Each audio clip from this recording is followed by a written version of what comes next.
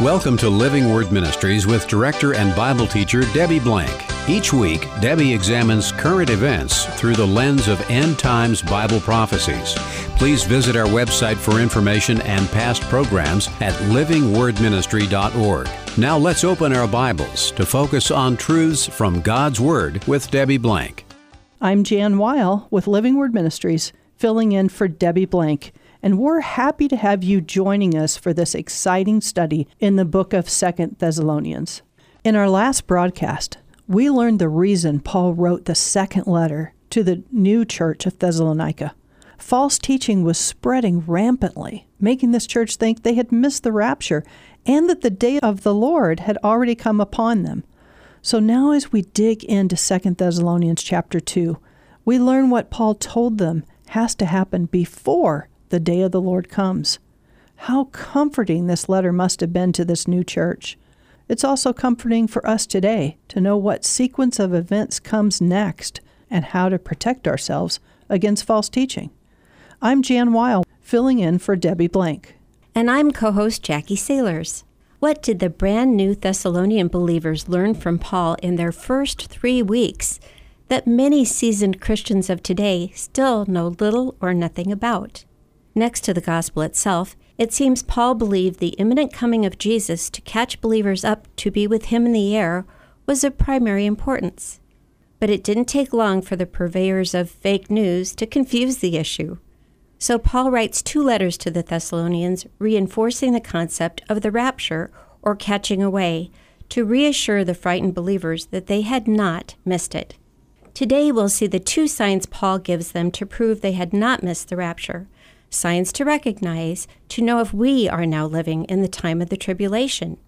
If you've ever wondered about whether the increasing distress of today's world is the beginning of the tribulation period, stay tuned. In 2 Thessalonians chapter 2, Paul doesn't waste any time. He dives right into the issue at hand, confronting the false teaching and speaking truth. But before we dive in, let's make sure we understand what is meant by the day of the Lord. The day of the Lord is not referring to a 24-hour day, but a period of time which can encompass the judgments of God from the 7-year tribulation through the great white throne judgment, which will occur at the end of the millennial reign of Jesus on this earth. Normally, when we see the day of the Lord, it's referring to a specific period of God's judgment. In the context of this letter, Paul is focusing in on the 7-year tribulation period, during which Jesus unleashes the wrath of God on the whole earth in the form of 7 seal judgments, 7 trumpet judgments, and 7 bowl judgments. Now, some say the entire 7-year tribulation is not the wrath of God, but that doesn't actually match Scripture. Revelation 6, 16, and 17, in the description of the first set of judgments, the seal judgments, make it clear even this beginning set of judgments is the wrath of God.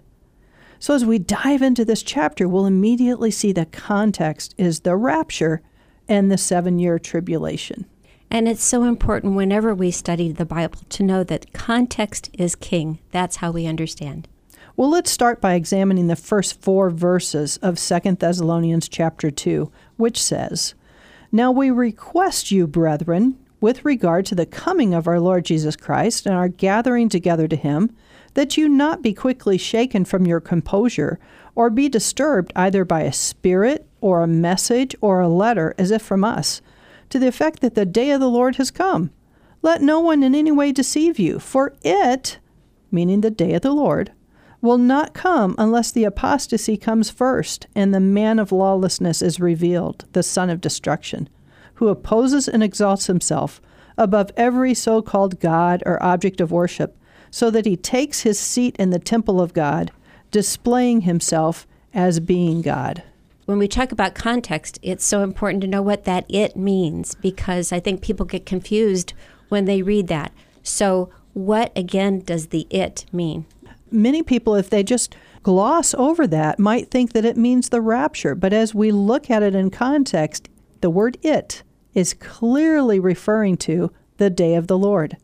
As we saw in chapter 1, Paul, in just 3 weeks of establishing this church in Thessalonica, taught them about the rapture and the day of the Lord. Now he's giving them more details about both of these future events.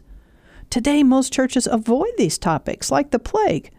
Yet Paul thought they were important enough that these new believers needed to learn about them in their first 3 weeks of becoming a Christian. In verse 1, when Paul says, the coming of our Lord Jesus Christ and our gathering together to him, what's he talking about? He's specifically talking about the rapture of the followers of Jesus, which he described in detail in 1 Thessalonians 4, 15 through 18. Note that he's not talking about Jesus' second coming. At the rapture, we meet the Lord Jesus in the air. At Jesus' second coming, when he returns to this earth at the end of the tribulation, described in Revelation 19, his followers are returning with him.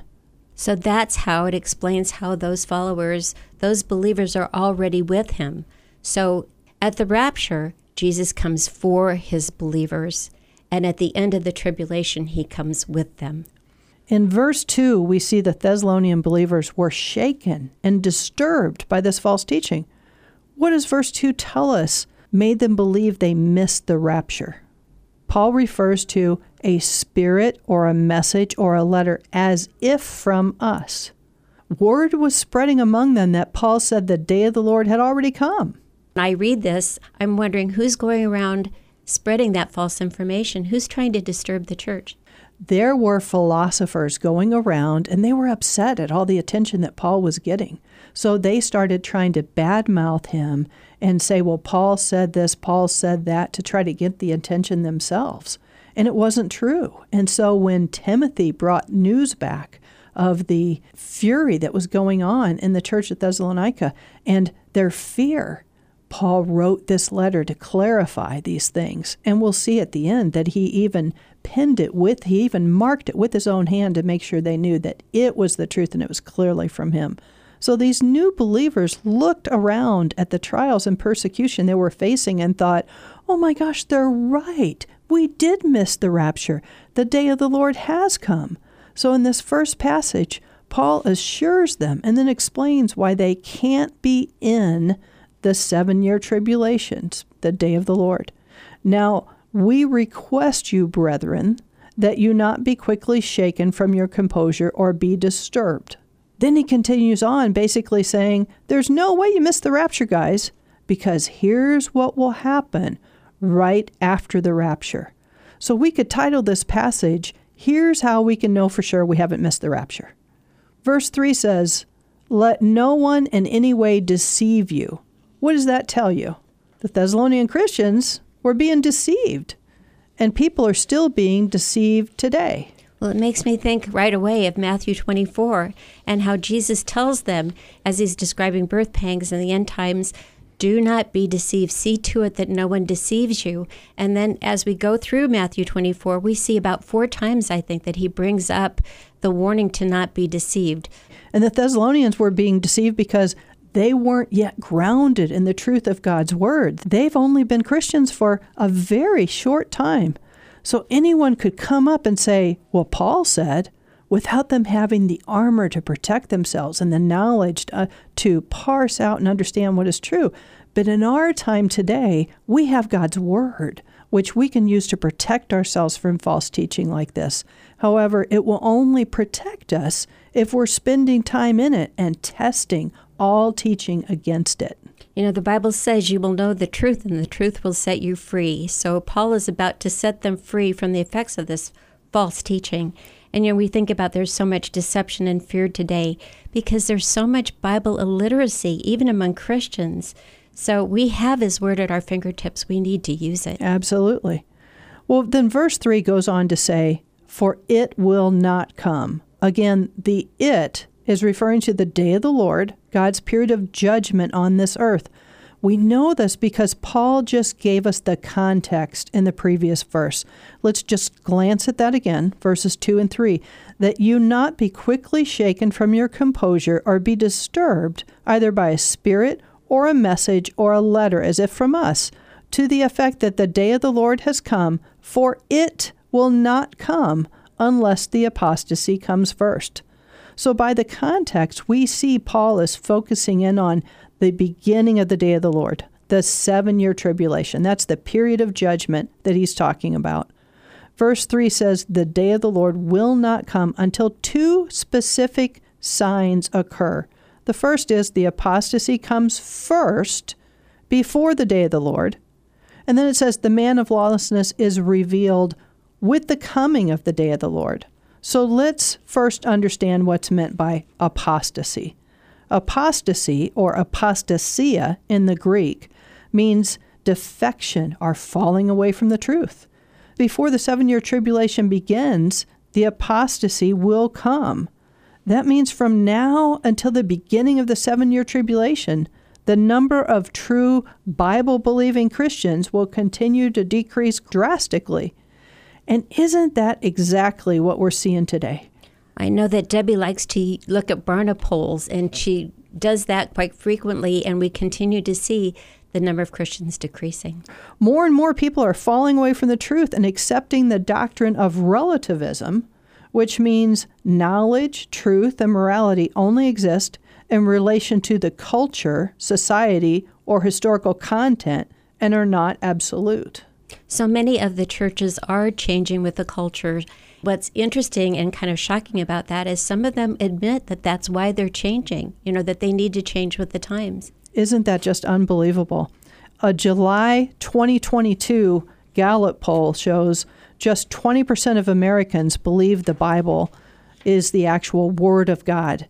And 49% now believe the Bible is just a collection of fables, legends, history, and moral precepts recorded by man. That's a measurable sign of apostasy. Yes, it sure is. What will it look like when the number of Americans who believe the Bible is the actual Word of God goes down to 15%, 10%, 5%? How far will God let that number go down before he raptures his followers and unleashes his wrath? We don't know. I wouldn't be surprised if it will still get quite a bit worse before the rapture for 2 reasons. 2 Peter 3:9, the Lord is patient toward us, not wishing for any to perish. He wants to give more time for any who are going to come to faith. And then Matthew 28:19 through 20, he's calling us to share with those who don't believe, and we're not up sharing. So as we see those numbers continue to go down, God is using that apostasy to get us to wake up and see the need all around us. The number of people close to us who desperately need to hear about Jesus' love for them. But verse 3 also tells us the day of the Lord will not come until the man of lawlessness is revealed, the son of destruction. Who is that referring to? The Antichrist. Yes. So then we want to know, is there scripture that tells us when the Antichrist will be revealed? And the answer to that is yes. When we look at Daniel 9:27 and Revelation 6:1 and 2, we see the Antichrist will be revealed at the kickoff of the 7-year tribulation. That's the beginning event of the day of the Lord. Let's take a quick look at those verses. Daniel 9:27 says, and he will make a firm covenant with the many for 1 week, that's 7 years. But in the middle of the week, he will put a stop to sacrifice and grain offerings. And then Revelation 6:1 and 2 says, then I saw when the Lamb broke one of the 7 seals, and I heard one of the 4 living creatures saying as with a voice of thunder, come. I looked, and behold, a white horse, and he who sat on it had a bow, and a crown was given to him, and he went on conquering and to conquer. Note that this is the first of 7 seals, which kicks off the 7-year tribulation. The Antichrist is revealed as he makes a firm 7-year covenant with the Jews, which allows them to resume sacrifice and grain offerings, which likely means there will be a 3rd temple on the Temple Mount at this time. Revelation 6:2 says, he'll have a bow to conquer, but no arrows are mentioned. That points to conquering with diplomacy. Today we see an increase in apostasy, but the Antichrist has not been revealed yet. So if anyone tells you the tribulation has already happened, we know from this scripture that is not correct. If someone says the rapture, the 7-year tribulation, the Antichrist are all just a symbolic depiction of good versus evil, we know that is not correct. Because Jesus told us in Revelation 1:1 that the purpose of Revelation was to show Jesus' followers the things which must soon take place. So it's not symbolic. It's not past, it's not current, it's still future to our time today. Exactly. In verse 4, Paul tells us what the Antichrist will do. He will oppose and exalt himself above every so-called God or object of worship, so that he takes his seat in the temple of God, displaying himself as being God. Are we told anywhere in Scripture when the Antichrist will do these things? Since verses 3 and 4 are one sentence, our natural assumption would be that these events happen together. But this is typical Hebrew thought, telling us about the Antichrist and the things he'll do without giving us a time frame of when each of these events will take place. Hebrew thought describes a person and events more in illustration or storyboard form. It's not about a time frame. Greek thought, which is how we process information, is chronological. We describe events in the order that they happen and normally tell how much time is between each event. So then when we read the Bible, we expect chronological order and events to happen one right after another. But that's not how Hebrew thought works. As we cross-reference Scripture, we can see the time frame. In Daniel 9:27, we're told the Antichrist will make a firm covenant with the many for 1 week, 7 years. But in the middle of the week, he'll put a stop to sacrifice and grain offerings. So the covenant is the kickoff event of the 7-year tribulation, the first seal described in Revelation 6, 1 through 2. I like that term, kickoff of the tribulation. That helps me picture that in my mind better. It's at that point that the Antichrist will be revealed. But it's not until 3.5 years later, at the middle of the 7-year tribulation, that he will put a stop to sacrifice and grain offerings and demand that everyone worship him. We see this in Revelation 13:12, where it says, "He, the false prophet, makes the earth and those who dwell in it worship the first beast, the Antichrist."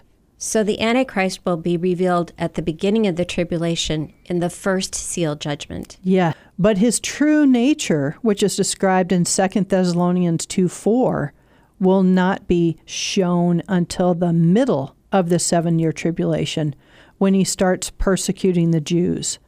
Notice what verse 4 tells us about the temple of God. During the 7-year tribulation, there has to be a third temple on the Temple Mount for the Antichrist to take a seat in.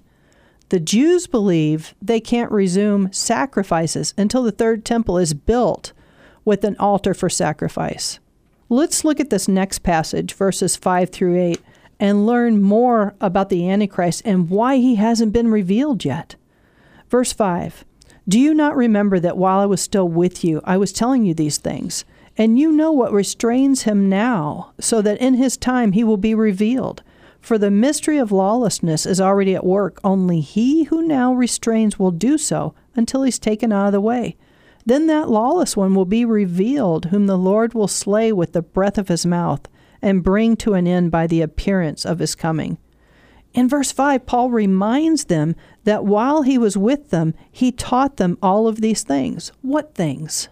Well, the rapture, the day of the Lord, and the revealing of the Antichrist. Exactly. Paul didn't regard end times prophecy as too deep, unimportant, or controversial for these brand new Christians. He believed it was essential to their understanding of the whole counsel of God, 12 to 15% of which is end times prophecy, which still remains to be fulfilled today. So Paul taught it without hesitation or apology. In verse 6 and 7, Paul tells us someone is currently restraining the Antichrist from coming. Who is that restrainer? Well, there's actually several different opinions on this. Some say it's the Roman Empire restraining the Antichrist, but the Roman Empire is not in position to hold back the Antichrist at this point in time. Some say it's Satan restraining the Antichrist, but Satan has been trying to unleash sin and evil for centuries, not hold it back. Some say it's human governments restraining the Antichrist. But human governments will still be in place when the Antichrist is revealed, and they certainly don't seem to want to restrain it. Well, they're actually part of the problem. They're going to be part of the one world system. The only one powerful enough to restrain the Antichrist is God, and that makes so much sense here. God, the Holy Spirit, resides within the followers of Jesus. The moment we repent of our sins and trust in Jesus as the Lord of our lives, the Holy Spirit indwells us and works through us to restrain the Antichrist. However, the Holy Spirit is only taken out of the way in the sense that believers who he has sealed are raptured. The Holy Spirit seals us until we are redeemed. That redemption happens at the rapture. God, the Holy Spirit, can't be taken out of the way. He's God. The phrase, until the restrainer is taken out of the way, is actually a word picture, Hebrew thought, of the rapture of the followers of Jesus. We have to remember Hebrew thought is all about word pictures. In verse 7, Paul says, the mystery of lawlessness is already at work. Matthew 24:12, Jesus said, because lawlessness is increased, most people's love will grow cold. Are we seeing lawlessness increase today? Oh, absolutely. I think everybody I know feels that way. And what's making it worse is that our leaders are also lawless. So when your leaders are lawless, that just spreads to the rest of the country. So the standard is lawlessness. There's absolutely no denying the spirit of lawlessness at work in our world today. As we see this, we need to remember this is a birth pain of what Jesus said would happen during the 7-year tribulation, when lawlessness will not just be increased, but ruling. Verse 8 starts off with a time phrase, then. What does verse 8 tell us will happen after the restrainer is taken out of the way? Then the lawless one will be revealed. Yes. When will he be revealed? Well, Daniel 9:27, when he makes the 7-year covenant with Israel that allows them to resume sacrifice and grain offerings, which is also the first sealed judgment of the 7-year tribulation, described in Revelation 6:1-2.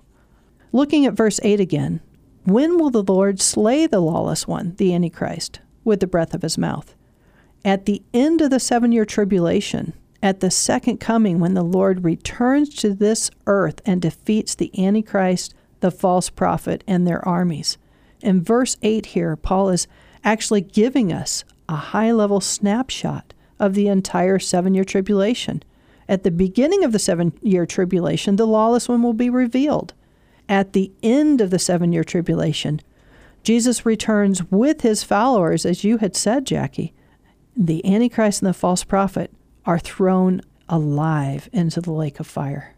In verse 8, when Paul says, the Lord will slay the Antichrist with the breath of his mouth, what does he mean? Armageddon is not going to be some big battle between good and evil. Jesus will just defeat them with his word. He'll speak and it will be done.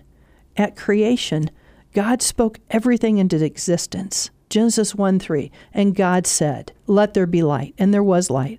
We see in Genesis absolutely everything was created as God spoke.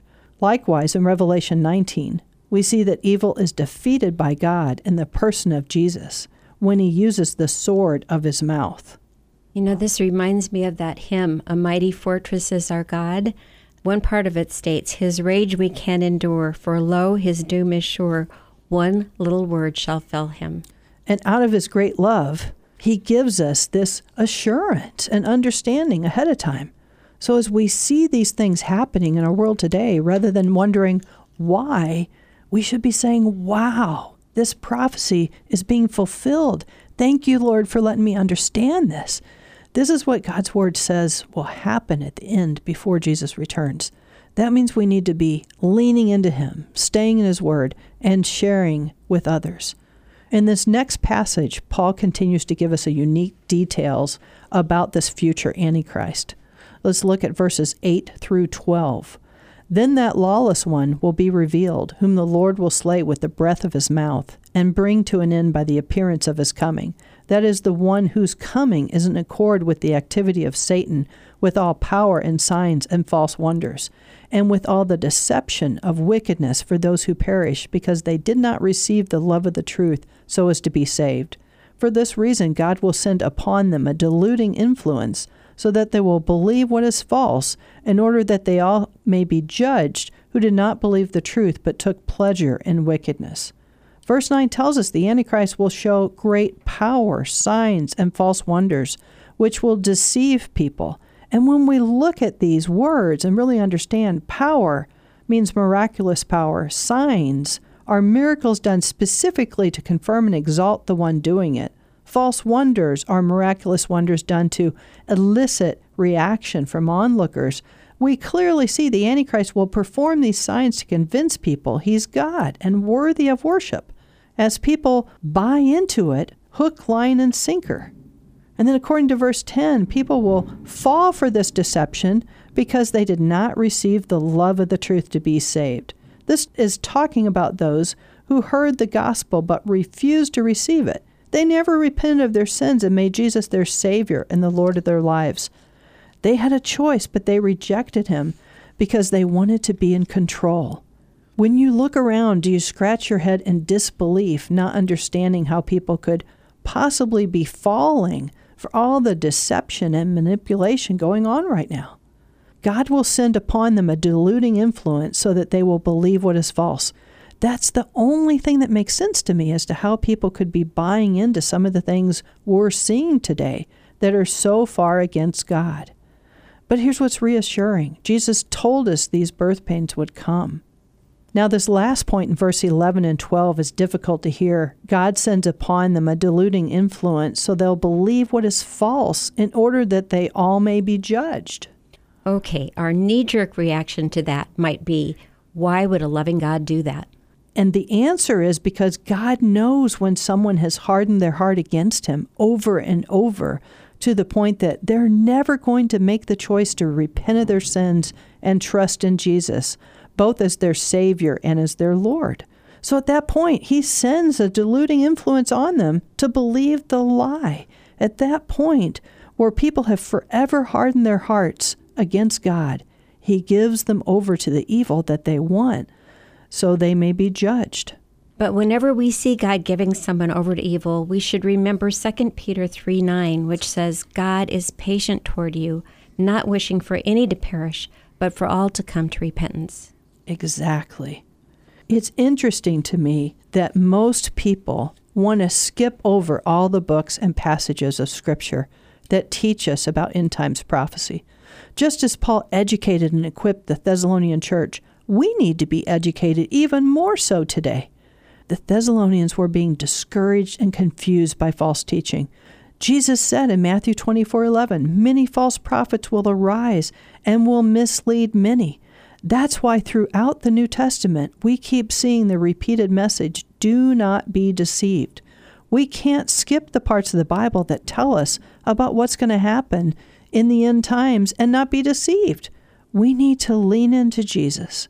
We need to know his word. We also need to be sharing God's message of love and salvation with those who are close to us and far from God while there's still time. Thank you for joining us today on Living Word Ministries with Debbie Blank. This is a listener-supported show. If you'd like to support this program or contact Debbie Blank, you may do so at P.O. Box 540003, Omaha, Nebraska 68154, or visit our website at livingwordministry.org. Please tune in each week at this same time for Living Word Ministries with Debbie Blank.